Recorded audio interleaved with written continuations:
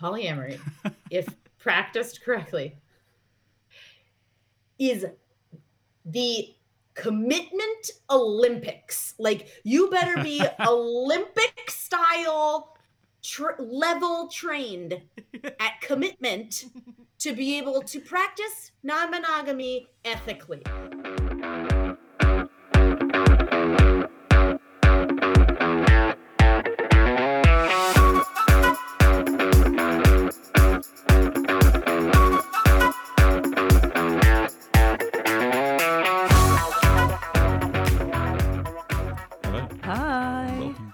Lengthy edition of the Poly podcast. Yeah, it's a long one today. It's really a exciting. longie, yeah. And it's a goodie. A longie and a goodie. Longie and a goodie. That's the Midlands in you coming out when you say the G's like that. Longie. Longie? Yeah. How would you say it? Longie. Longie. It's a longie and a goodie. A longie and a goodie. Not a So longie. I think of me doing like the E's when at the end of words where it's like, you know, like longie and goodie. I think it's the Australian influence from you. Yeah, but we don't say we wouldn't say long e. They don't have that hard G. Yeah, the hard G. We just say like a like long. Longie. Yeah. Gee. So that's a Midlands thing I notice with you sometimes. This has become the polysyllables podcast. It's a words podcast rather than a. Yeah. Anyway, that is an interesting thing though, relationship related. Just to tie it to relationships, yeah. Like the things that rub off on you, and defo, of course, yeah. when you have more than one partner, you have more than one person rubbing off on you. But more than one way. It's it's interesting because a lot of people say to me when I go home to Australia, they say, you sound English. What has happened to your voice? You're so British, which is hysterical to everybody that I know here because they're all like, you're so Australian. You're so bogan.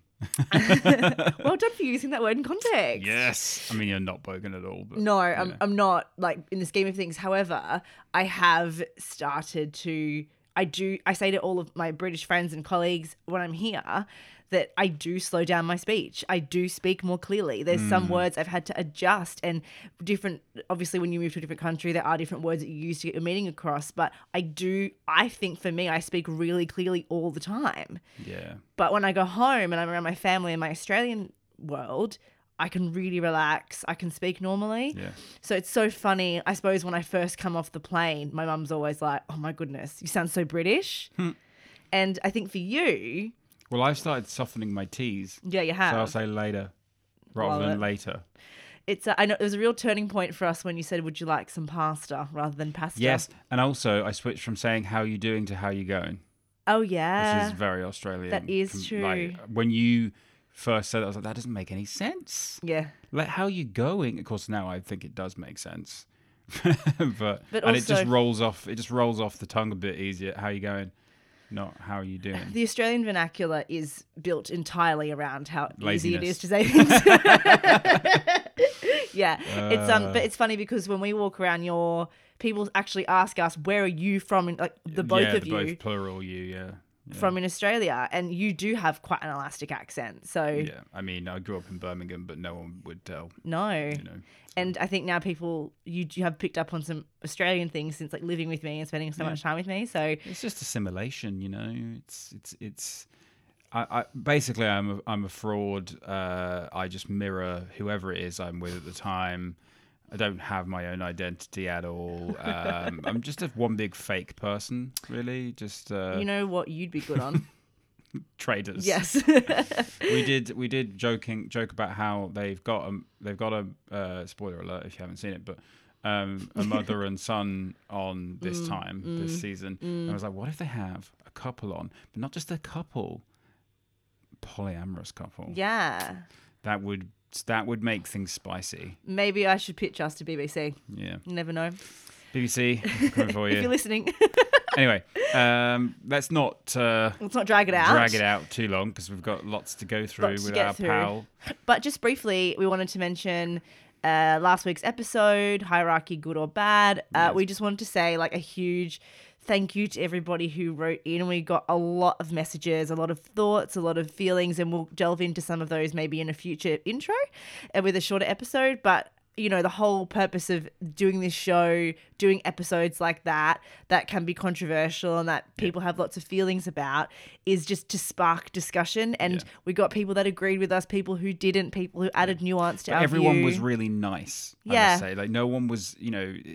This is... The funny thing is, like, the polyamorous community, non-monogamous community is... really tight-knit in general. They tend to, you know, we all have things that we agree on more than that we disagree on. Hierarchy is one of those, is like the fulcrum of the polyamorous community, where like everyone sits on one side of the fulcrum, or maybe they're in the middle a little bit, like I think we kind of are a little bit. But yeah, it's the one sort of hot topic that sparks some, you know, quite emotional responses, and that's totally, you know, that's really justified. I think it is a hot topic. It is a juicy subject, and I mean I'm sure we could come up with other examples of topics that elicit emotional responses, but I was just, even like we got some like support agreeing, some not agreeing, and every single response that we got, I felt so, well, first of all, like lucky that people are sharing their thoughts with us and coming to us.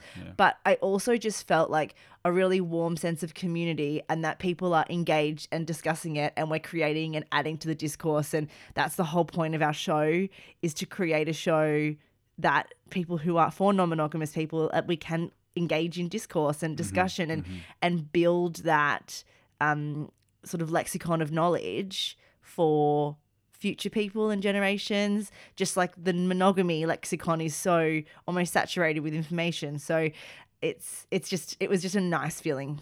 I felt. Yeah. Totally. We felt, I can say for both of us. It's just nice to facilitate a wider conversation on these things, you know? Yeah, agreed. With from all the different corners of the discussion. Yeah. So yeah. Thanks again to everyone again. Yeah. And we've got a few people that we haven't responded to yet, so don't worry, we'll get back. We do our best to get back to everybody. So yeah, and we'll even share a little bit about, you know, we could probably do a whole episode on the responses. Yeah, definitely. Anyway, let's get straight in, shall we? No news. Just no news, no stories. We're just gonna get into it with Nicole, and yeah, it's a really great episode. It's a really great She's episode. fantastic. We're so lucky to have her on. Yeah, and there's just we'll probably already have a warning in this episode, but just to reiterate that warning, there are some heavy topics. Yeah, there's a lot of heavy topics in this one. Yeah. Yeah. But just listen. We'll put it all in the episode description as well. But just, you know, keep those things in mind. There's lots of different heavy topics, but yeah, it's a really good listen. So I'm excited to share it. Here we go.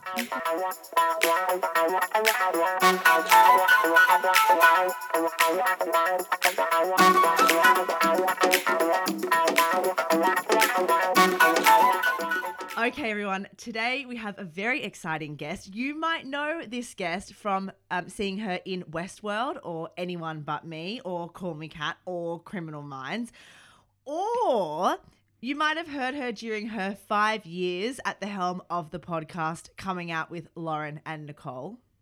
But one thing is for certain, you'll definitely know all about her by the end of this episode. A very warm welcome to the show, Nicole Pacent. Hello. Hi. I'm so happy to be here. Thank you for having me. Thank you for being here. We are thrilled that you are happy to talk to us today about all things poly. Yeah. And all things otherwise. Yeah. All things. Just all things. Yeah. Just all the things, yeah. Who knows? Maybe we will end up talking about Jonathan Nolan. Okay. That's random. Well, he wrote Westworld. Oh, okay. Jonathan Nolan, or Jonah, as he is known on the inside, which I did not know about until I was on set, and I was like, "Who are we talking about?" And I was like, "Oh, okay." That's a flex. That's a flex. Yeah, that is a flex. Anyway, we're actually here to talk about poly stuff. So let's stick with that. Yes. Let's dive in. Let's dive in. Yeah. So you came out to your now husband as poly in a way that I really relate to. Could you tell us about that conversation a little bit more? How it felt? Did you feel like a little bit like me, like you were the only one, or? Yeah. I mean, I knew in a way that I wasn't the only one. only because I had been to that point. I had been introduced to the idea of poly via two people in the theater company that I'd been working with. So this was when I was in my late 20s. I was working with a theater company, and all theater people. Part of what I'm so grateful for being like raised within the theater kind of is that actors are incredibly curious about the human experience and like everything that falls under the umbrella of the human experience. And as a result, they tend to be, on the whole, more open-minded, more exploratory about the human experience. And so so I was introduced to the idea of polyamory via people in my theater company. I can't remember how the conversation came up, but it was like they were like, "You should read the book Ethical Slut," and I was like, "I'm sorry, what?" And then I was like, "That's an amazing title for a book." Like, count me in immediately just from the title. Um, but like it really and the more I found out about it, the more I was like, oh my God, I call it my second coming out, because it really was that light bulb moment for me. I came out as bisexual when I was 15, and like finding that label was the aha moment of like, oh, that explains all of this. Right. Very much polyamory was the same kind of thing, except for my relationship orientation. And all of a sudden it was like, I looked back at the way in which I had made connections with people, the issues that I'd had in relationships, all of that, and I was like, oh, this is me. This makes sense. Mm-hmm. And so this was about this was like a year before I got together with my now husband. He and I were friends growing up, but we did not know each other that well. And then I moved in as his roommate. A year later, we started dating rather quickly. Into so like he swears that I had said to him in the course of our being friends, in the few weeks of our being roommates before we started dating, he swears that like in one of our very lengthy conversations about life and love and all those things, that I had said, I know I'm polyamorous. And I vaguely remember this now too. Like I'm like, oh yeah, I had stated that because I'd really been, for the year prior, in exploring, investigating, and going, okay, next time next time I find a partner who I really want to invest in, who I want to be committed to, because to that point I was in between relationships, I was dating around it, and that was great for me. But I was like, next time I do, I'm going to have to tell them this about me. And I made a deal with myself that I was also going to have to agree that if I was asking somebody for this freedom, that I was willing to give them that freedom as well. And that was the big thing. And I felt by the time that Gustav and I started dating, I felt like I could do that. And so when we first got together, it was like, oh, love it. Like I wasn't, Yeah. otherwise known as NRE, right? New relationship energy, where in early terms, where like it's the honeymoon period, your heart's in the eyes, you basically have eyes for nobody else anyway. You're just really, really focused on that person. And then several months down the line, it became obvious that I was like, okay, actually we need to have a sit down conversation about this. Right. Like not as friends, not in a hypothetical, theoretical, this is who I am, but like, this is who I am. Are you, now that we're together, actually okay with this? And how is our life going to look? And so we were at a club in Miami. I remember it close to New Year's.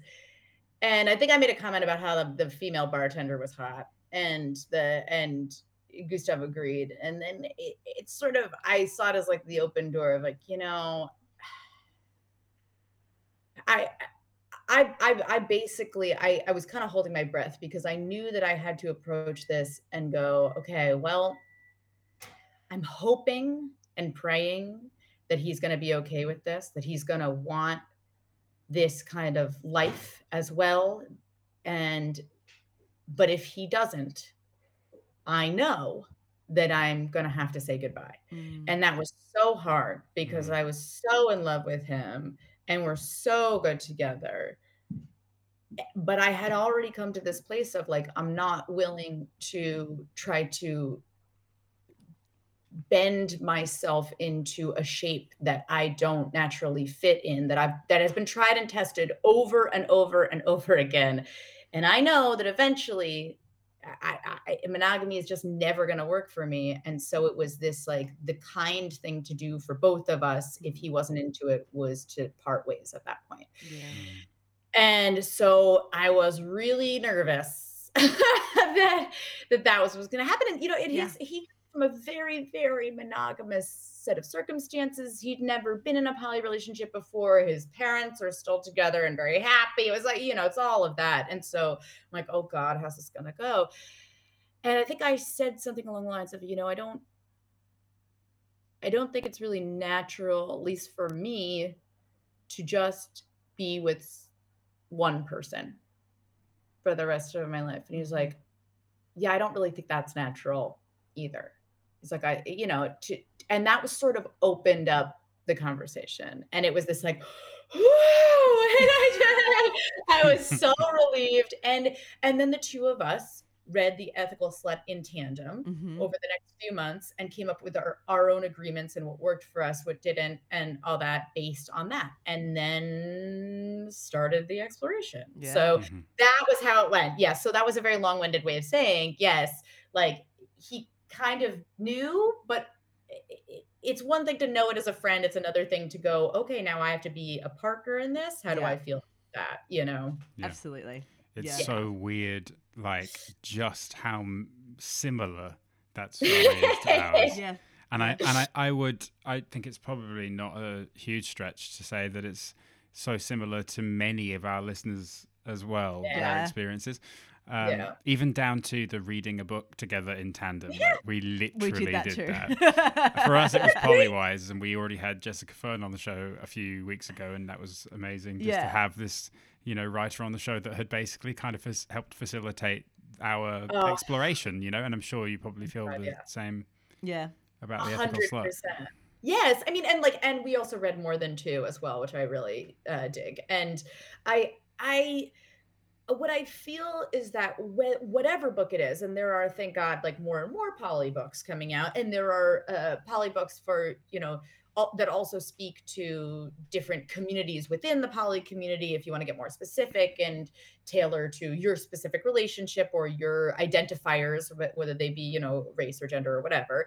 But like whatever book or books it is, I just so advocate doing that in tandem with a partner if you're opening up the relationship, because it gives you the same vocabulary. Like there's and I yes, I mean jargon, but I also just mean like words for concepts that we've never even been allowed to explore or try to understand. We've never been taught this stuff. So how are you supposed to communicate? No, I love you, but like I'm not.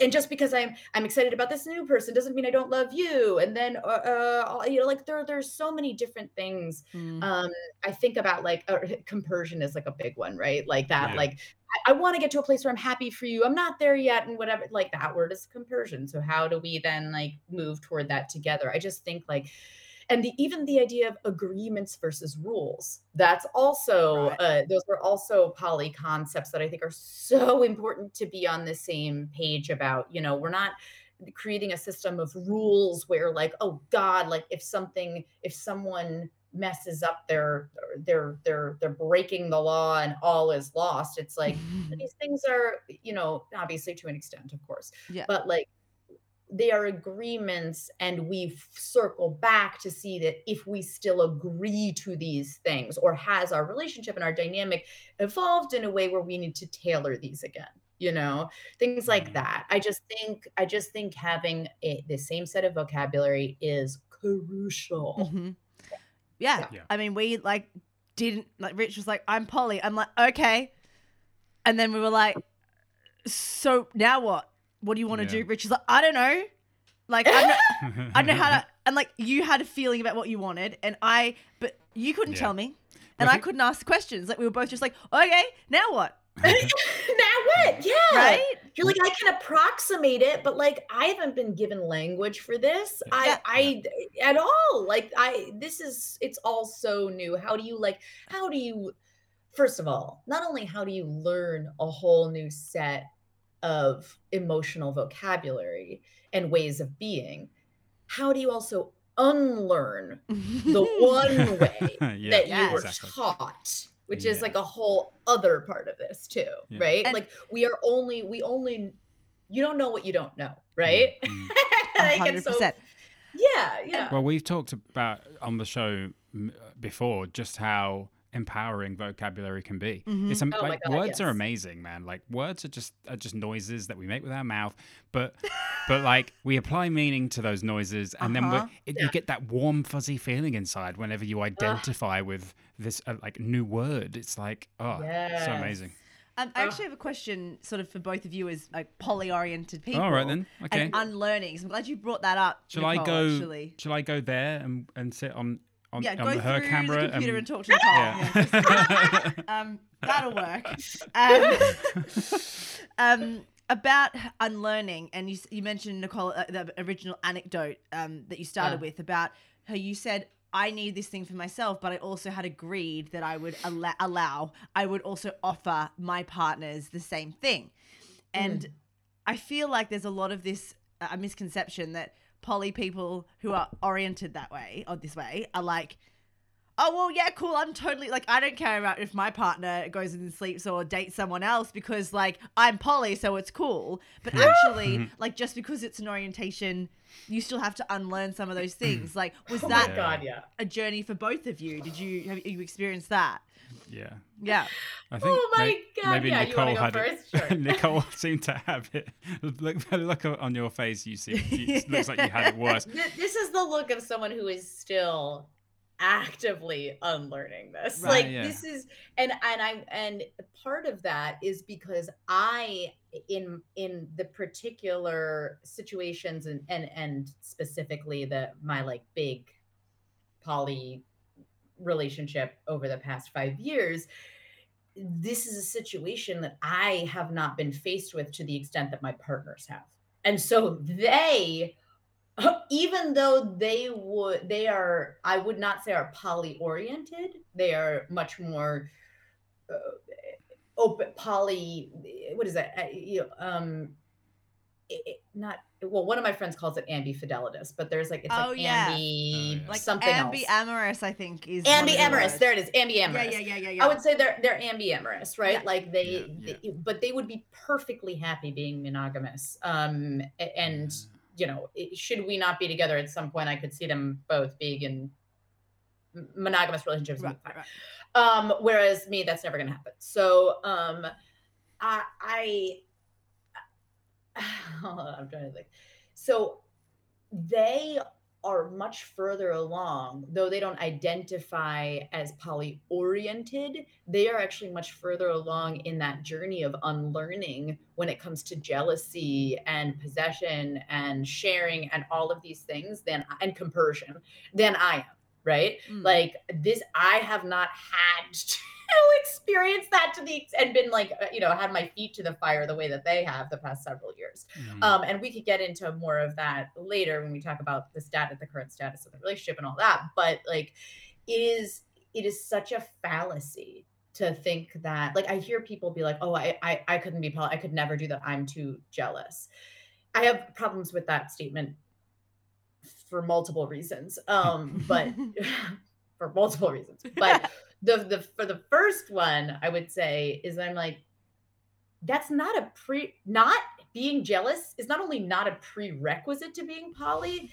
That's such a myth. It's such a myth that poly people aren't jealous or don't experience jealousy to the same extent. I mean, we all have relationships to jealousy that we need often to work on or work through. There are very few people that I've met who are genuinely at peace with their jealousy, right? Yeah. Like, and it is it's really hard. I mean, think about how much jealousy, I think, is a natural feeling, but it is also a feeling that is so socially acceptable. And not only that, is rewarded in a lot of ways. I mean, you think about in our media, in Mm-hmm. our like songs, in right, like all of these things, we are the idea of getting jealous somehow is equated to I love you that much that I'm this jealous. I'm so possessive. I don't want you to be with anybody else because I love you. And it's you're like, whoa, that feels like that's not what love is actually. That feels like a you Yeah. issue, you Yeah. know, like but because of that, we really, I, I don't know. I don't know. I also think that people talk about being jealous people as though they are born jealous, and you're like, no, that's a learned trait, dude. Yeah. That is a learned trait. Yeah. And I think you can choose to unlearn it. You just don't want to choose to unlearn it. That's what's going I on. think Totally. the way I would describe it is socially exacerbated.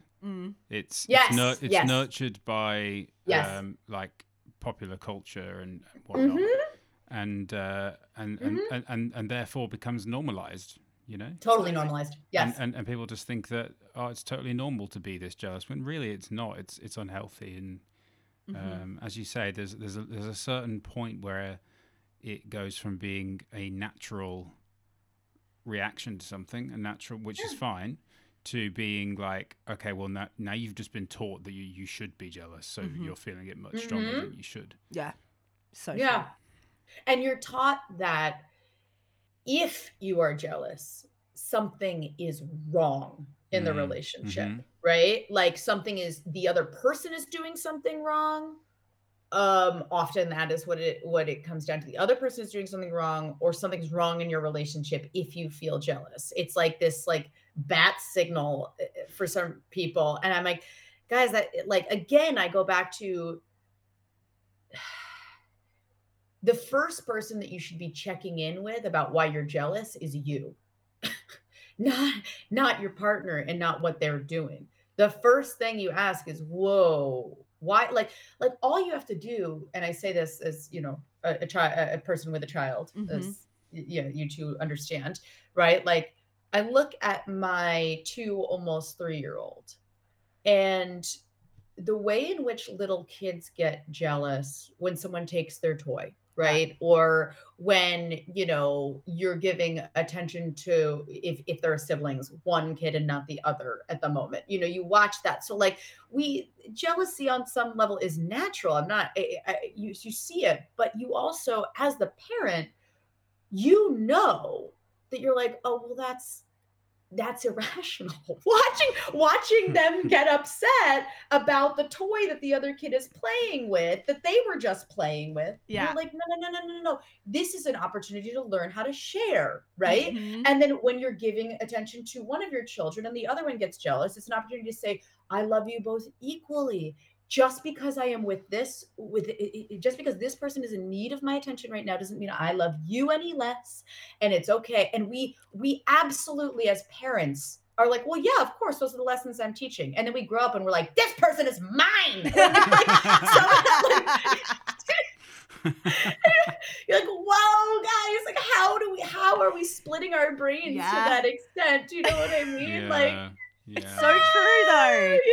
Yes. Because anyway. like every other scenario that you like apply that mindset, the jealousy mindset to friendships, family members, like siblings and parenting is honestly perfect for it. And no one's like, oh, well, it's, oh, this person belongs to me, or like, whatever. There's none of that. But the minute that there's like romance or sex involved, it's like, well, and it's wild that they're just like, we have now lived in this time that has become where the separation is a thing that is just so assumed and normalized to the point where you don't even think about it until your partner comes to you and says, hey babe, I'm poly, and then you have to think about it.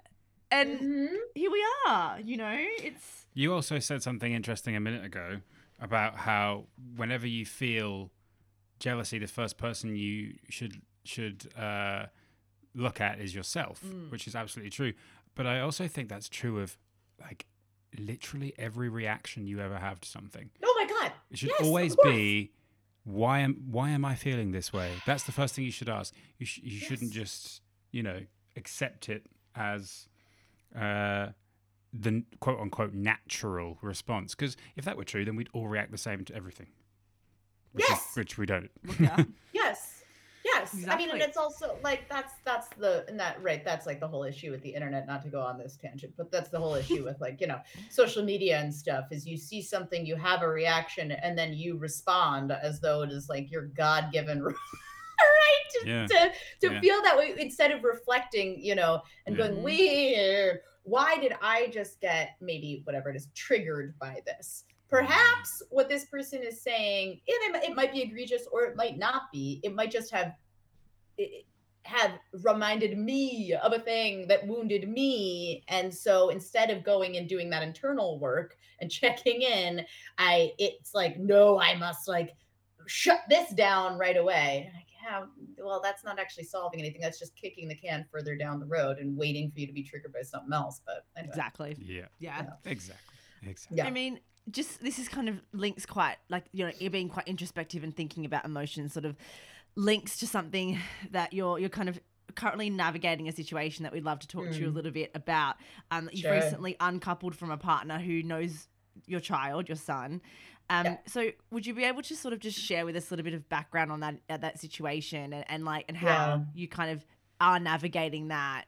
Because it's something that we don't have a social script for, so that is kind of challenging, as well as all the things that you're thinking and feeling. Yeah, absolutely. And I will say, this is actually the first time that I'm talking about this publicly. And I mean, to the point, well, I'll get into this in a bit, but it is the first time I'm talking about it publicly. Partly because, partly because when we uncoupled in April, it was not the first time that we broke up. And so I think both of us, there was this how long this gonna stick, and I think we both had a feeling like this was gonna stick. We both knew it was different, but I don't think that we felt the need to declare that publicly, Yeah. And certainly not if there was going to be some reconciliation down the road that then we had to walk back. Like that's all, she and I are, I really hesitate to say in the public eye. That makes us sound much more fancy than we are. But it's really more that we met at an LGBTQ actors panel, and our meet cute was essentially in front of hundreds of people while we were panelists, and then who then followed our relationship. Right. And we both work in queer media in front of the camera. And so there are a number of people who feel attached to us as a couple, and we've been very public and vocal. And so it's a tough position to be in, because you go, well, this is my private life and my private pain, and I don't feel like I need to make a social media announcement about breaking up. I don't think anybody should be forced to do that. And also there is this added component of but there are people out there that we don't even know who are following our relationship. Right. And so that's a weird one. So there have been no posts. I did not talk about it on my podcast before I wrapped in July as the co-host on that. So I'm talking about it now because I do think it's really, it's in process, and it is really important for the reasons that you said. There's no blueprint for this, for how to do this. And so she and I uncoupled. We were together for 4.5 years. We were in mostly of what is known as a V structure formulation in the relationship, meaning that she and my husband were not romantic partners, but I was the only meeting point in that. However, we call ourselves like a trinity because we're very familially connected. Like we are definitely a family. We refer to ourselves as a family, have for years now. They are very close. My husband and she are very close, Mandala. And Mandala has been, she not only knows my son, I mean, she is, we refer to her as a part-time co-parent. And that is what she is, you know, like we hung up our stockings the other day, like we are decorating the tree, she was over, and like it's 4 stockings, it's the 3 of us and then our son, you know, like it is we do holidays together. We still went on vacation to Sweden with to visit Gustav's family over the summer all together, you know, like there's a lot to navigate that way. And we had ultimately decided we needed to uncouple because there were recurring issues between she and I that just, it seemed no amount of talking, no amount of trying to work through it anymore was going to work. And it was very obvious that she and I needed to do work separately on ourselves before we could try to make a relationship work. There was just no more road for the 2 of us to try to work on these things in tandem. It needed to be separate. And that has proved very healthy. It's been a very, very healthy thing. She's been working on her shit. I've been working on my shit. We have worked out a schedule with our son, where she's seeing him a minimum of once a week. And like, I am very open to that being more. She is just also on a path. Part of the work that she's needing to do on herself is actually putting herself first. She is, it's been a very difficult thing for her to do that for her entire life. And so she's learning how to do that in a way for the first time. And so I'm trying to give her the space to do that. We are trying to. But it's tough because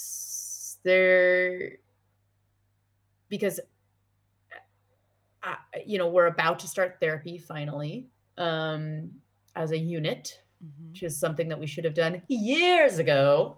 So yeah, I highly recommend not doing what we did and actually just being in therapy from a much earlier stage of the relationship, because we were in therapy separately but never together, and it should have been together. So anyway, and by the time we had like bitten that bullet, it was too late, you know, where you're just like, no, now we actually need to cool off and then we can come back together and do therapy.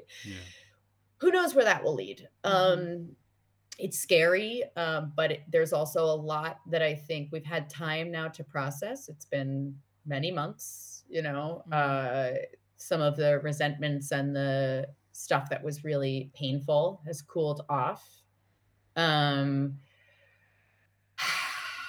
Neither of us are currently dating anybody else,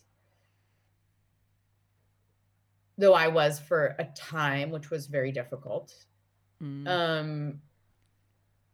So it's all, you know, if you hear me sort of talking in fits and starts here, it's because I feel a bit in no man's land about all of this, you know. I'm sitting here going, oh God, like I know some things, some questions I want to have answered through therapy. I don't know what she's going to say when we're sitting there. It's a lot. It's a lot. We're very committed to trying to maintain the relationship between she and Leif, my son, because she really has been there since birth, and it's an important relationship for both of them. And also, like, it's hard for me to have her around and be like, I'm not comfortable being your friend yet. So how do we navigate this? You know, man. Thank you for sort of taking us through that, because it's a lot, and a lot. There's you know, not having a script or sort of someone to look at to be like, oh, well, you know, many people have done this before, so I'm just going to pick up a book. Like, you know, you never know, someone listening to this might be in a similar situation. You don't know that. And like, so talking about that, I think is really valuable. So thank you for that. Yeah. I was going to say there is so much value to share it, like being so candid, and people can, you know, listen to, because I mean, it's so easy, especially if you're in the pub, if you're public facing, then people can just like look from the outside in and just think, oh, they've got their shit together. And most of the time it may seem that way, but sometimes they're struggling in just the same ways that anyone else does. And so it's really valuable. And so, yeah, once again, just to echo Siobhan's thanks for being so candid and open with us about it and with our listeners about it. It's amazing. Yeah, absolutely. Yeah. Thank you for asking. I mean, because the other thing too that feels very pressurized, and I would say this whether you are public facing or not. I mean, even if you're just as public facing as I have an Instagram account and my friends and family follow me, you know what I mean? True. Yeah. Like it, I think, I'm sure you guys relate to this. The other part that is so tricky is that there is an added pressure in being out publicly as poly and as a poly family to make it work. Yeah. Because you don't want the haters then to be like, see, I said polyamory doesn't work. Meanwhile, they're ignoring all of the monogamous relationships that break up all the time. Yeah. And just being like, no, it's just a relationship. Yeah. And not all relationships are lifelong relationships, and they evolve into different things. And that is true no matter the structure. But of course, we're going to ignore that and blame it on polyamory. Anyway, so there's like, so there's that pressure as well on it. And I mean, but it's hard. Yeah. Like I had somebody, this was rough. On Thanksgiving morning, I like did a post. A few weeks ago, I did a post that was like, you know, so thankful for the people that I in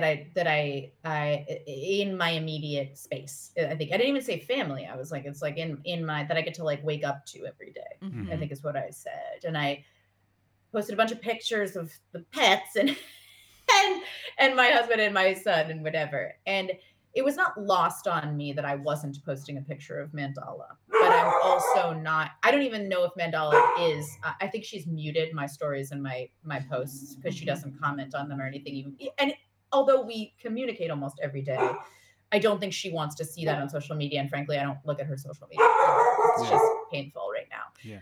Sorry, that's my dog. That's fine. And we're going to be joined by some extra guests this time. Yeah, Nicole's exactly. dogs. Oh, yeah. Yeah, I mean, we're a true poly family. We have 2 cats, 2 dogs. It's just so much love in this house. But basically, like I posted this and I did the little internal check that I've become so accustomed to doing, which is I don't want to make Mandala feel left out. I always want her to feel included in this and that. But I also was like, this is also a post for me and being grateful, like having gratitude for the relationships in my life that are stable and steady and that keep me going and that I'm not in turmoil over. Right. And I'm just currently in a lot of turmoil, and it's the opposite of not loving her. It's because I love her so much and I feel so much about this situation that I couldn't bring myself to include her in that one little thing. Right. And someone I don't know who's, I honestly think maybe has never commented on my stuff, commented once, maybe, I don't know. But someone who's just a follower who's followed our story or whatever was like, there's someone missing in these pictures. And I was like, oh my God. And I don't know what came over me that I had like just clarity and poise in that moment. But I was like, I just wrote back and I was like, well, I was like, sadly, we live separately. So I don't actually get to wake up to her every day, but she is no less loved. And that sort of put it to bed. Yeah, but then someone else commented Wow. under it, like, I was wondering the same thing, like whatever. And you're like, so it's a lot of pressure because then you're like, cool. So I look like the asshole. But what these people don't know is that we uncoupled in April and it's November. Literally. And I'm in like mental and emotional turmoil over this. And like there's it's a lot. It's just a lot.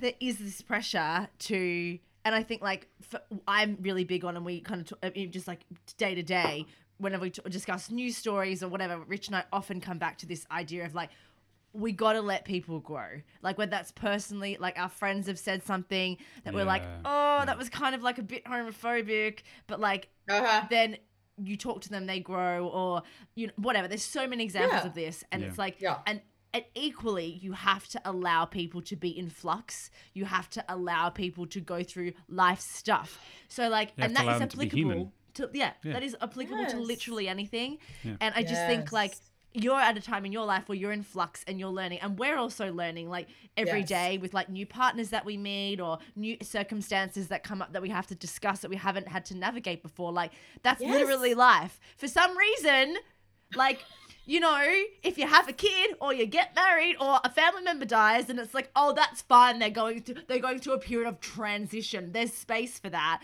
But like these new periods of transition that like, some of us, the poly community, the queer community, have always been at the forefront of, there isn't space for that. And it's like, well, how is that any different if you apply that same grace that you give to people? Like we should be doing the same, regardless of whether you've got an Instagram account or not, or people follow your account or not. Like, I just think we need to apply that grace and that space for people to be human, to be in flux, to be in transition. Yeah.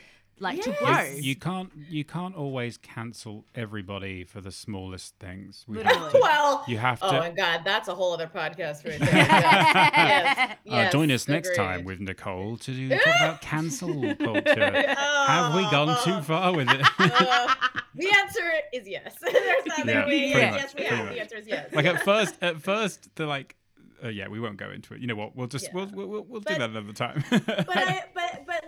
I think I completely agree with everything that you're saying, and I would even just add that like, and we need to give people the grace for transition, and we also need to, when we have a knee-jerk reaction to something or someone or something somebody did or something that we're perceiving from the other, especially from the other side of a screen. It can be in the same room too, but often it is on the other side of the screen, right? like we need to step back and go, what assumptions am I making here? because that person made an assumption that I either am callous enough to just completely have excluded one of my two partners or from a post like that after years of me not doing that. So again, like that doesn't make a lot of sense. And or two, that I just simply forgot that like I'm not constantly doing the checking of, is everyone okay? Does everybody feel included? Which is, by the way, like the part of the shit that I have needed to work on in like with my codependency and stuff, and making sure that like oh, is everybody okay? And constantly doing that. And so like the number of assumptions that person had to make before they said that is just like, come on. It is actually mind-boggling, isn't it? It's mind-boggling. Yeah. The number of things that were assumed in that. It's before publicly accusing me basically of just being mean. Like, you obviously forgot. Like, I see. Oh, I just can't. I can't even. Yeah. Yeah, it's so out of line with everything else that they've seen of me too, that you're like. Or also even maybe there is a reason for that, and maybe and likely that reason isn't going to be something that is going to be talked about in a comment section of a post. That I don't want to. That I wouldn't want where I'm like, I can't imagine the audacity of saying something like that. Well, on there's somebody almost like else's an thing. entitlement to know about, like this self-entitlement to know about your life. And it's like, well, you choose what to share with your followers and you and people. I don't mean just you. I mean you colloquially speaking. The general, Yeah. Of course. And that's that. You know, you don't need to share any more than what you are actively sharing. You know, you Absolutely.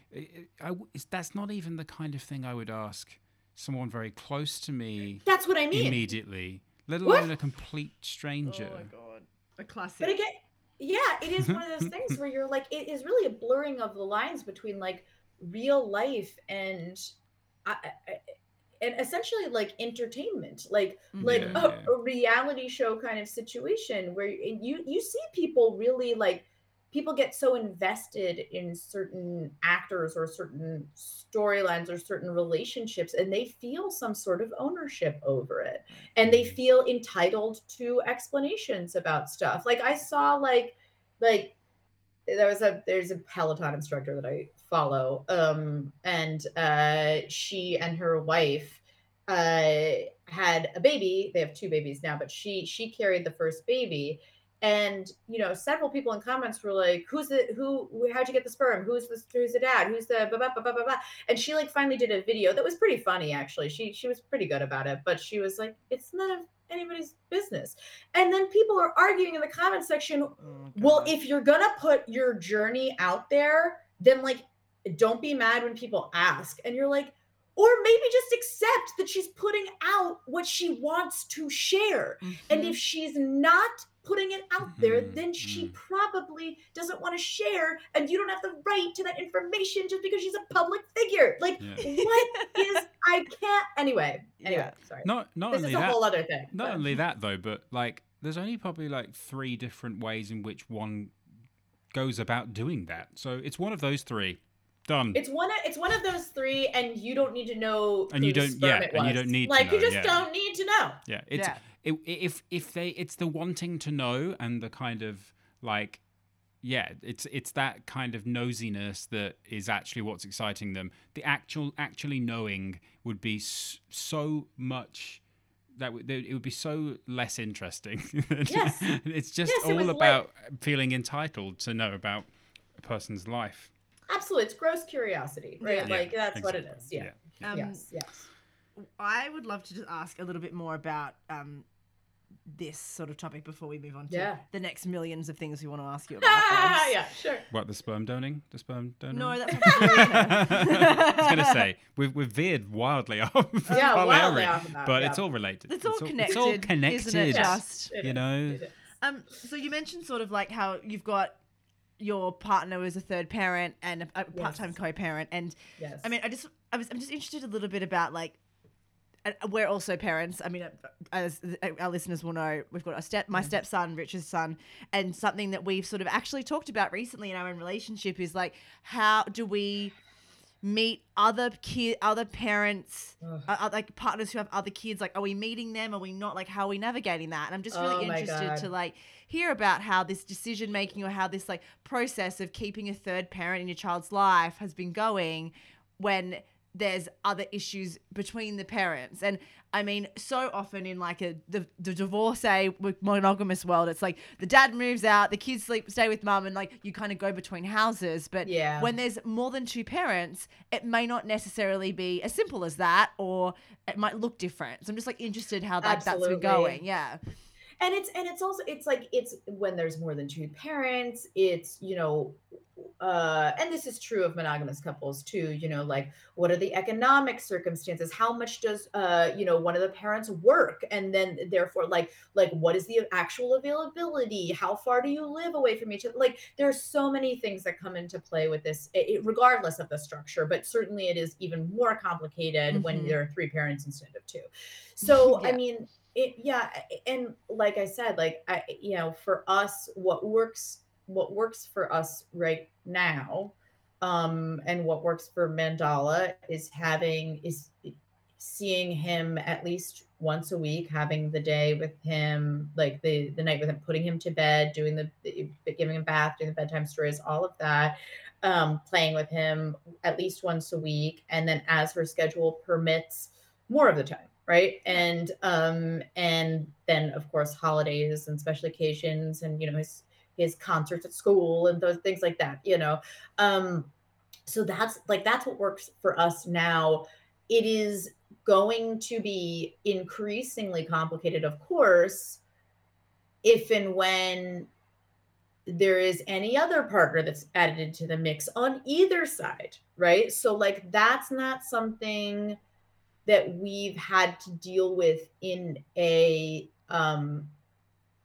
like a long-term or really committed way to this point, and so that's a really difficult question, and one that I'm like, I guess we're gonna cross that bridge when we come to it, because like I have a lot of fear about like introducing a kid to a partner, not only because then like I don't really have fear about explaining that we're poly, because there's no yes, he understands, and it's amazing how young kids are when they are fed mommy daddy, mommy daddy, yes. Mommy daddy, mommy daddy, mommy daddy, mommy daddy. Like he was doing it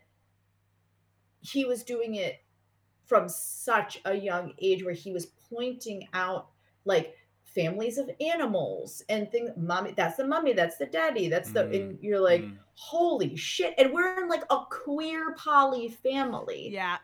I mean, in Los Angeles, like we're like, what? And I was like, we're not feeding you mommy daddy all the time. You know, you have a mommy, you have a daddy, and you have a dollar, and you know this.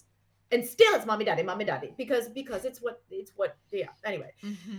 So other than trying to break that whole thing, there's nothing that's inherently weird to him about us potentially dating people or having, kissing somebody else or cuddling with somebody else. It's all just love and affection, and he is very accustomed to love and affection. And so like that part of it is not, I'm not too concerned about. It's more about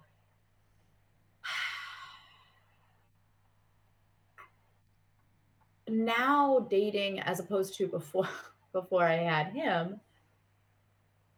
It's having a relationship with somebody is not just them having a relationship with me, it's them having a relationship with him and him having a relationship with them. Right. And a breakup potentially is a breakup for him too. And so that he's already dealing with that. Like that's hard. That's really hard. Yeah. I don't know. And I don't know. These are big I don't knows. And also things that I'm sure are going to be things we talk about in therapy. Absolutely. I think also there's a lot of, for me anyway, like when we actually, Rich and I went on the coming out pod with your former co-host, Lauren. Yes, recently. And Lauren asked us a bit about like, because I don't necessarily identify with polyamory as an orientation. Yes. She was like, so, what do you think? Like, would you stay poly if you and Rich broke up, whatever? And I was like, I don't know. And for me, there's a lot of power and like strength in just being like, I don't know. Yeah. And it's so okay to not you know. being like, I don't know, it's like brill. I mean, it's brill. If I love it. I think there's such a strength and vulnerability in being like, dunno, that I just love. And I mean, if anyone was listening to this that maybe is in a similar situation to you or learning about like how to introduce partners or kids to each other, like from your personal experience, like what would you say to them? Like what's something that like something you wish you consider, or something that like going through this process now of uncoupling that like, I don't know, anything I guess, and here's what I'm going to say is also kids are wildly different in terms of, well, just from kid to kid, obviously, but also ages, children's age. Like your son is older than my son. Mm-hmm. And so like your son and the way what he's going to pick up on and how he's going to interpret something and how he might emotionally attach or whatever is going to be different than my son who's 3 years old, almost 3 years old, right? My son is a freaking sponge at this point. He's picking up on everything. He's repeating everything. He understands way more than he did even weeks ago. Like it's wild, So it's hard for me to give any sort of advice outside, from age, 3.5 on. I don't know at this point, Right. but like I can't tell you. I wish I could, but I'm not going to pretend to have that expertise. I will say that I can only use the example so far of,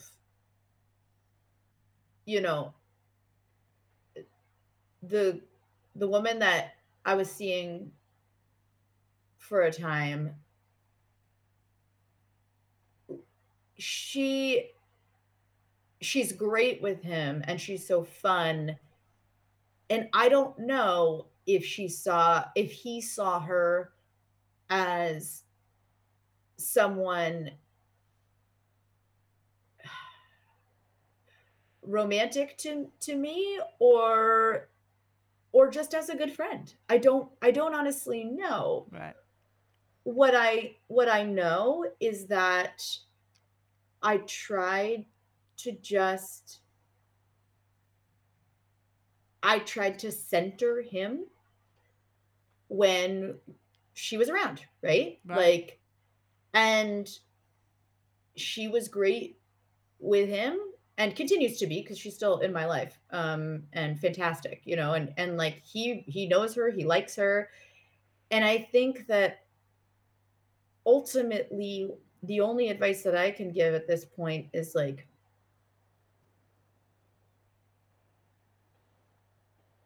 if you are going to introduce someone to your kid, make sure that that person wants to center your kid too. That is, to me, a non-negotiable. That is the way in which I think you go about this in a healthy way, where it becomes, what we're teaching is that it is kindness and love and fun, playing, things like that. That's the stage that we're at. And anyone in his life who comes in this door, I want to be enthusiastic about him. Right. And from there, I think that no matter what, he's going to be okay. Right. I think I can't imagine trying to bring somebody in who wasn't super comfortable with a kid, Right. Or who was trying, I think, to be overly kissy touchy with me right away. That would be also really weird because I think he wouldn't know what to do with that. And increasingly, as he gets older, would not know what to do with that, Totally. So it's gradual, right? Like anything else. That's all I would say in my limited experience, everybody, please. Yeah. No, I love that. It's just, it's really interesting to hear. Yeah. Well, do you know how I would describe Nicole's openness so far? Okay. I would describe it as radically honest. Great transition. Segue. Love a podcast segue. This is something that you have spoken to us a little bit about. Yeah. What does it mean to you? Oh God. Well, this is a very English sort of. Oh God. Yes. Well, I'm English in my heart, so there we are. It's so true. The number of times that I've been like, I was born in the wrong country. I was. And I know it. Anyway, whatever. I'm English in every way except in my heart. So there's a. But isn't that always the way, right? Yeah, wherever you're from. God. Anyway, I'm actually probably a little more Scottish in my heart. That's neither here nor there. So that's way cool. I do that. Yeah, right. Yeah, there it is. Exactly. Shout out to our Scottish listeners. But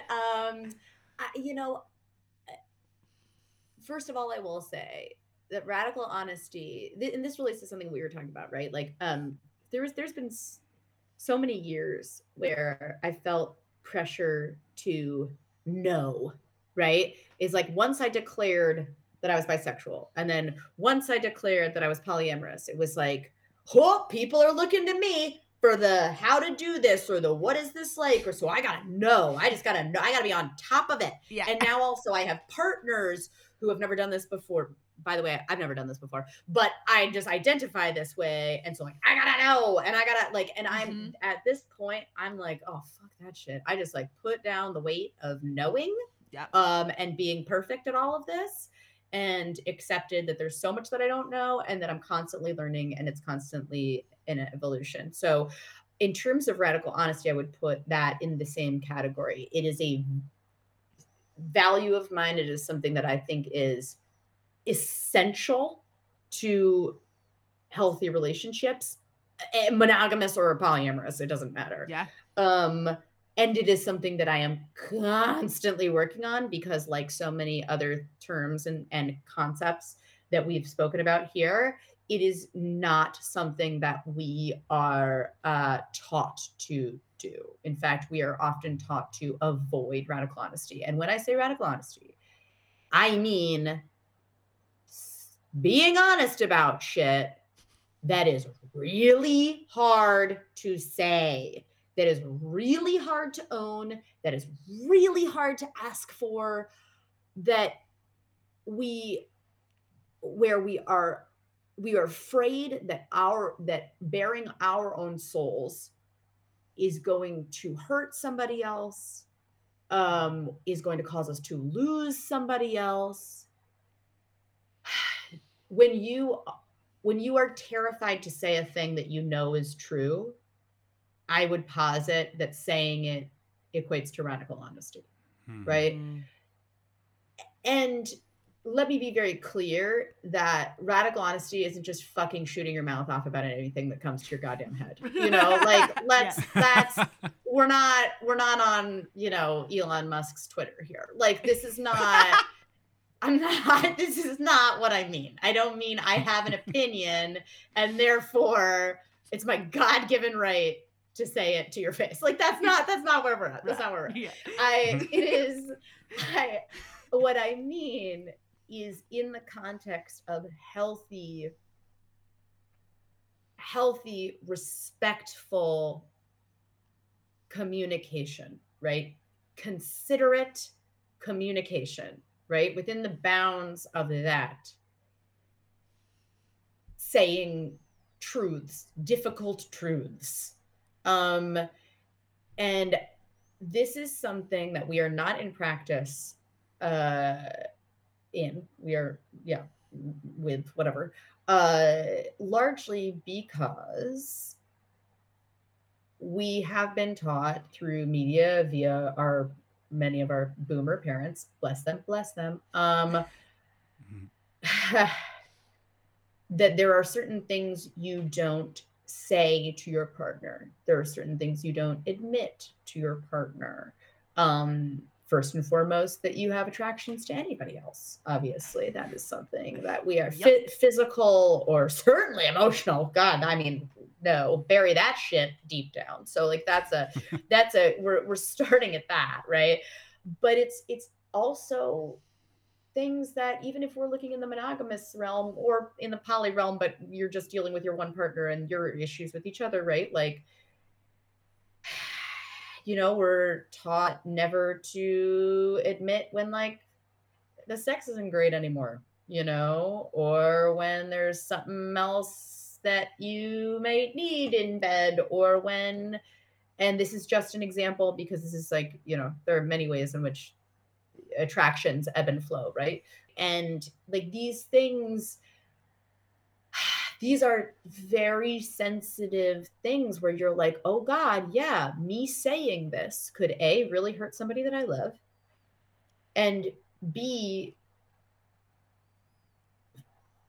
result in me maybe losing the person that I love. But the opposite might be, if it's gotten to this point,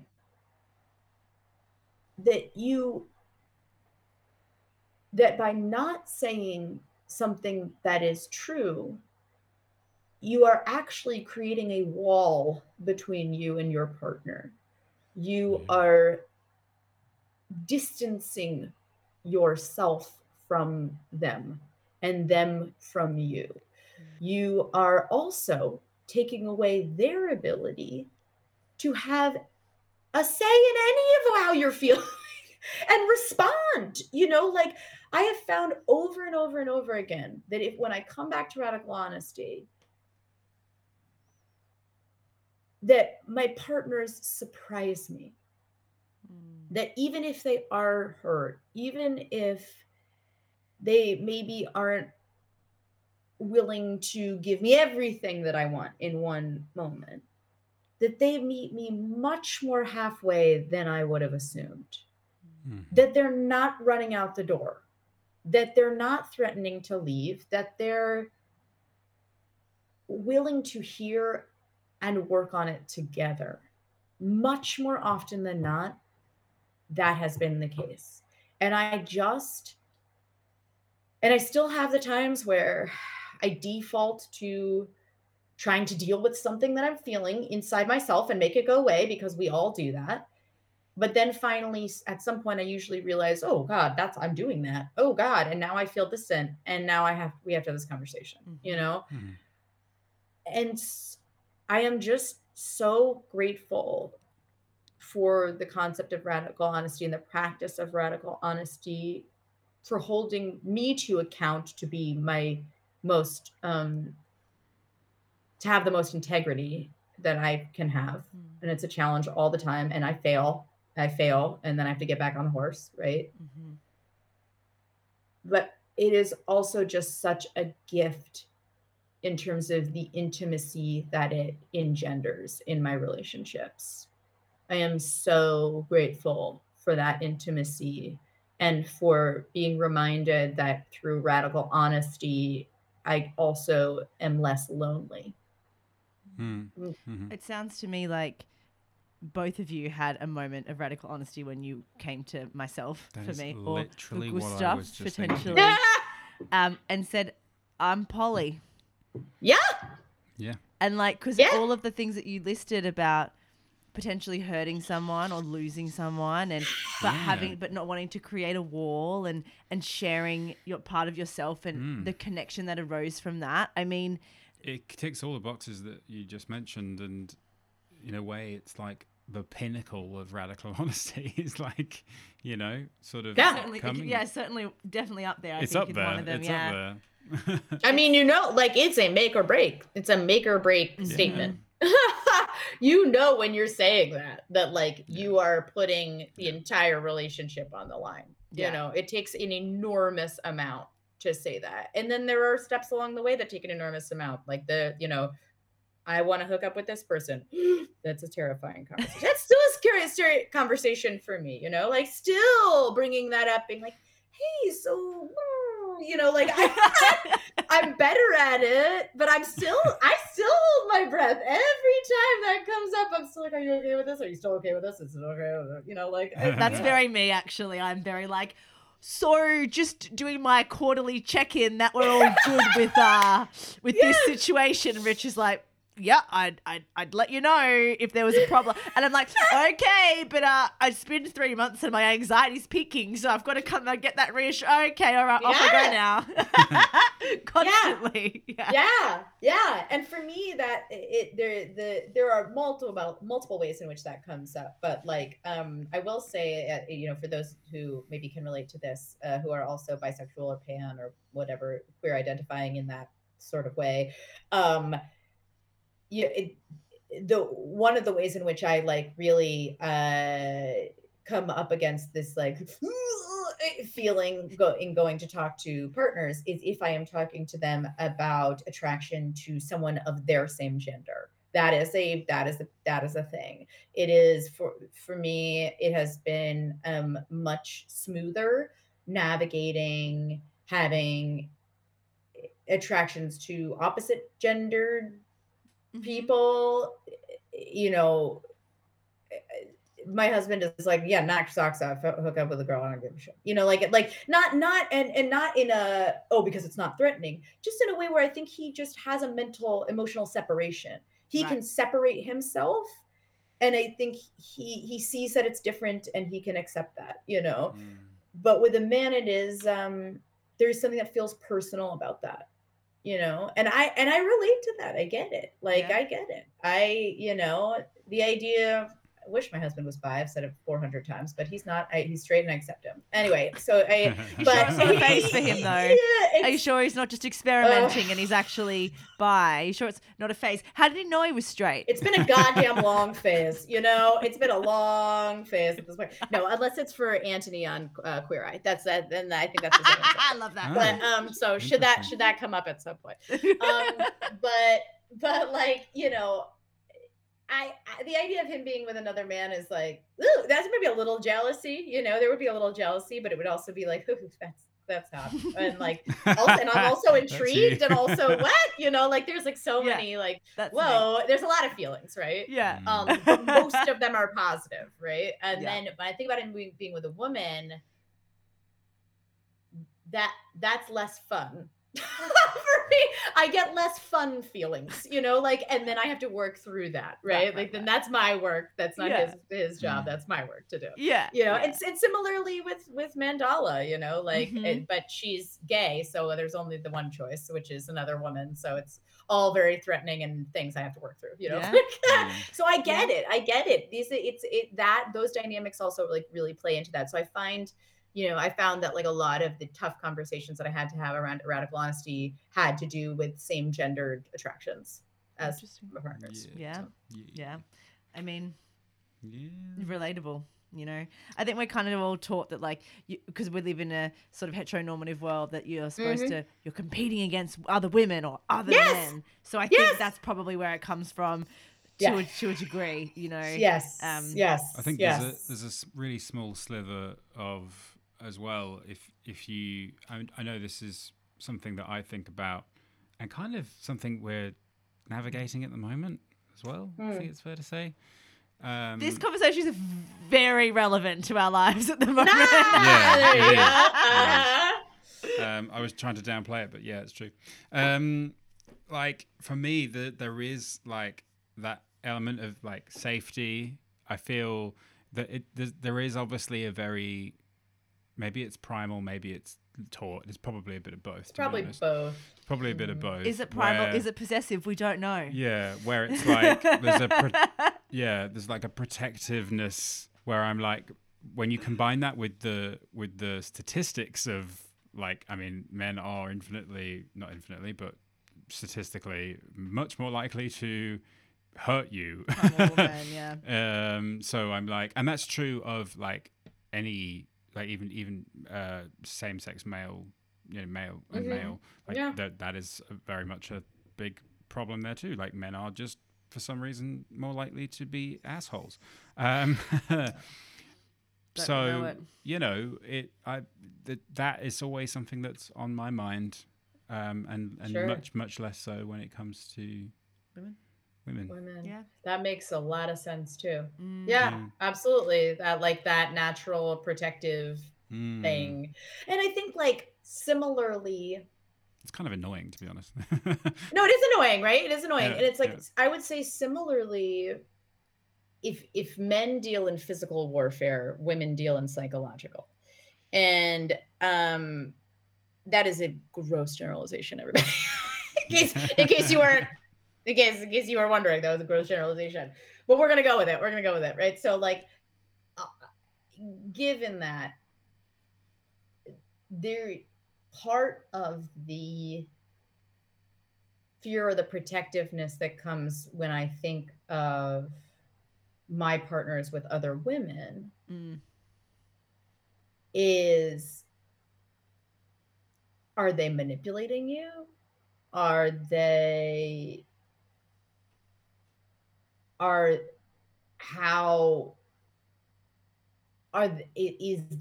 is the end goal of this relationship for them? What is the end goal of this relationship for them? Because the other thing is, to no fault of women's own, no fault, they have been taught that their like greatest calling in life is to like bag someone and get married. That like love, the romantic relationship, the monogamous married, even heteronormative, but you can apply it to gay relationships as well, right? But like for women is that is the ultimate, right? Is the fucking Pinterest wedding, right? So I so knowing that as a woman, I have fears, suspicions about what other women's intentions are when it comes to being with my partners. You know? And I don't think that that's unfair. I do think that I have to recognize those are maybe my biases. Those are that also is coming from a place of fear, right? And in me. And that is by far not all women. And that comes with just getting to know somebody and truly on a gut level deciding whether you trust them or not, right? Like all of those things, right? Yeah. So, but like I get it on like a, you know, it's so meta though when you think about it, because it's like once you become aware of your own conditioning and the conditioning that we are all subject to, you start to question whether someone's way of acting or someone's reactions are part of their own conditioning, and whether or not this person is aware of it. And a lot of the time they're not. Right? That's a lot of the time they're not, because they're not forced to be. That's what so much of this comes down to, right? Like we are given a default life timeline, right? Like we are given the default life timeline, the default relationship escalator, right? Like, and that is the like what we are expected to do and what we expect ourselves to be on. And then if you deviate, it's a whole fucking process versus being like, there are multiple escalators. Some of them aren't even escalators. You know, like some of them are like, we've got lots of Some of them are travelators. So yes, some of them are elevators. Some of them are elevators. Some of them go up. Some of them go down. Some of them go sideways. Some of them, like where we, you know, like they're some all. Of them are like the Willy Wonka lift. Yes. Elevator. Oh, right up into this. Where even does that go? Wherever you know, like we don't know. You want to go. Where the fuck you want to go? And you know, but we're not taught that. Yeah. And so you know, we have the benefit, I think, as poly people, we have the benefit of being in a process of actively unlearning, of being forced to unlearn, and therefore realize how much programming there was. And so in a way, you can't even blame people for not recognizing it because they've never had to come up against it. Yeah. You know, they just never have. So how would they know if they're conditioned or not? You know, I mean, anyway. And we are going to leave our listeners with that thought of how do they even know they're conditioned? Oh God, I sound like such a fucking asshole. Are you still conditioned? I think we all such an asshole. I'm not like, I'm not walking around being like, oh, that person's conditioned, and I'm so like, I'm so like enlightened and blah blah blah blah. Like, no, I'm saying we're all fumbling around with no idea of what we're doing. It's just some people think that they know and they don't know. That's really all that is. None of us know. Anyway, I was gonna say, like, if you are one of those people that's out there walking around going, oh, everyone else is conditioned, I'm not. It's like, well, actually, you are if you think that, because the first step is acknowledging that you will always be subject to this conditioning. You will always be unlearning it because it is that fucking powerful, and happens all when you're a kid and you're a sponge. So the damage is done by then. Done. Okay, Nicole, we're going to play Polyquest with you now. My intro was which, listeners, we did actually just spring on Nicole about 30 seconds ago, so we'll see how we go. That's great. I love it. All right, it's four slow to medium fire questions. Richard, you want to start? Okay, sure. What's your favorite thing about being non-monog? My favorite thing about being non-monog, that I get to act on the connections, the like instinctual, magical, universe sort of connections with others that I find out in the world, that I don't have to feel guilty about that. I think connecting with another human being in that really gut way, whatever that ends up looking like, is like one of life's absolute most magical, greatest gifts. Makes you feel so freaking alive. And I'm so grateful that I get to spend my life just taking those and running with them, even if it's for the few hours that I'm in that person's presence and not feeling like I'm breaking the goddamn law by doing so. Yeah. Nice. Nice. Okay, the next one. One piece of advice for non-monogamous folk. It's got to go back to read books, follow really great poly accounts, listen to poly podcasts like this, like really. They already are if they're hearing this. Exactly. It's too late keep for that advice. But like keep consuming. I mean, that's so much of it, because you're going to, not only are you going to learn vocabulary, you're going to find community, you're going to see you're not the only one. You're also going to be introduced to a lot of different ways in which poly is practiced, because there's not one model. There are so many, and it is incredibly eye-opening and heart-opening and all of that to do that. So that's my main piece of advice. Yeah, love that. Nice. Any advice that leads to us getting more listeners is always exactly. Didn't even tell you to say that, did we? No, but share this podcast. You'll get your check next week, because we still write checks. One myth about non-monogamy that you would like to debunk. Oh God. So many, did you?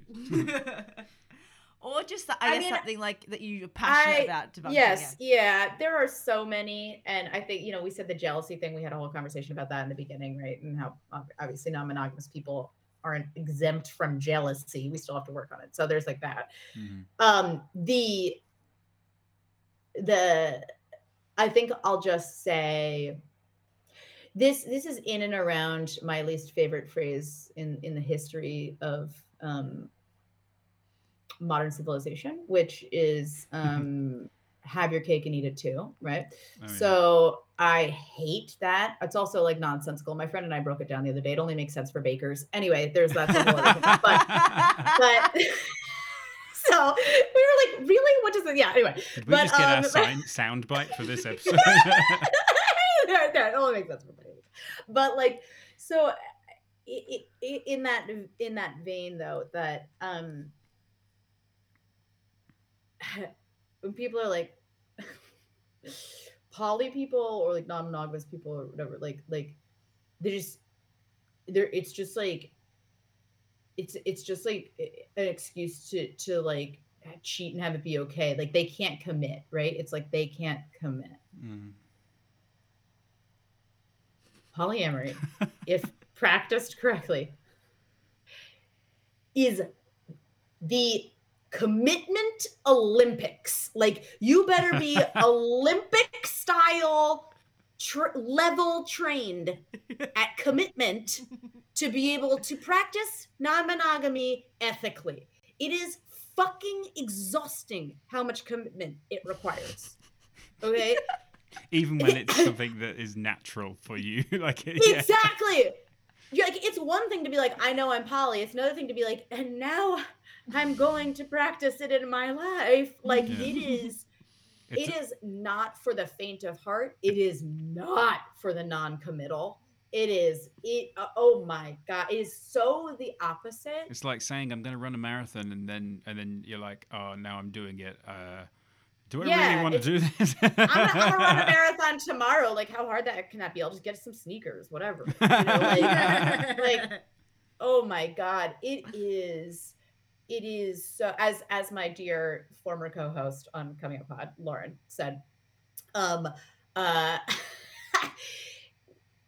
it's having your cake and eating it too. If like you made the cake from scratch, where you went out into the field and you like milled the wheat and you know, like you ground it yourself and you did like where like you do the whole fucking thing. She's like, yeah, then you can eat the cake. But then you have to eat all of the cake. And after a couple of slices, it's not so. No, and you better have room to eat all that cake, because that cake expects to be eaten. Yeah, like Bruce in Matilda. Oh my god, like Bruce, like that. Yeah. but like, yeah, but that's my main thing is like, what people who think that about polyamory could not be more wrong. Like, could not. It's the exact. You could not be more wrong. Could not be more wrong. So anyway, that's my big. I just wish that all the listeners could have seen some of your facial expressions in that. I got very animated. So good. Honestly, fantastic. You can tell you're an actress. Yeah.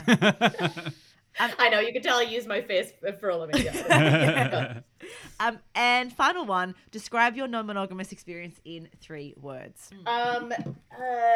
Let's see. And of course, these can be words that you're flexible about. Like, you know, my favorite song isn't the same favorite song every day. It changes because depending on my mood and whatever. Yeah. What is it? What are the 3 words for you where you are now? You know. Right now. Yeah. Oh, okay. I think that makes things a little bit easier. It does. Communication, commitment, love. Makes sense. Love that. You know, and it's amazing Yeah. how you could just apply that to a monogamous relationship. Yeah. It's amazing how many of these concepts apply. Literally. It's also amazing how every time we do this, the guests will start with 2 words that start with the same letter, and then just to piss me off, they have to change the last letter. Yeah, it happens. You don't get that alliteration. Now,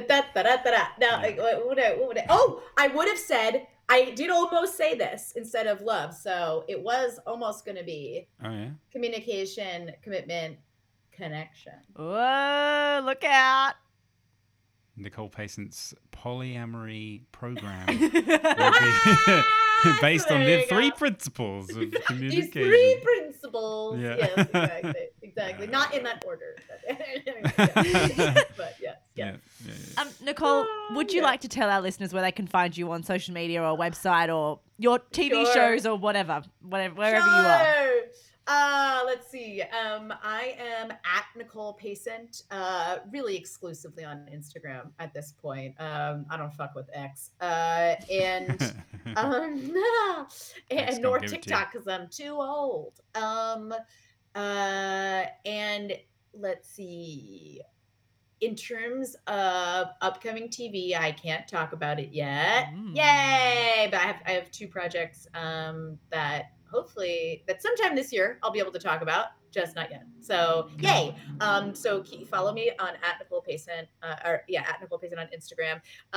You can obviously check out any of my backlogged 269 episodes of Coming Out Pod, because I was the co-host for 5 years and there's 269 episodes. So you can check those out. And let's see. I'm trying to think where else you can find. Oh, I this year as well, should be February. I co-wrote a show, an LGBTQ show, bilingual, multi-generational LGBTQ show that will be coming out called As Love Goes. I'm very excited about that. So I wrote 5 out of the 10 episodes. Nice. And be looking out for that. And do you know where that will be showing? Do you know where that I likely it's likely going to be paid subscription via Vimeo, but I'm not sure yet because that's the production company's arena. Cool. And so before I announce that, I will be announcing that. Is all I have to say. Yeah, just follow at Nicole Pacent. Just follow, just follow me. I'll make all these announcements. Yeah. Thank you so much, Nicole, for joining us on the show. Nicole, it has been what a real. Dream. I think I can speak for both of us when I say I love you. I love you both. This has been such a freaking joy. Thank you so much for having me. I really appreciate it. All right, guys, we'll see you next time. Great. See you. Bye. Bye.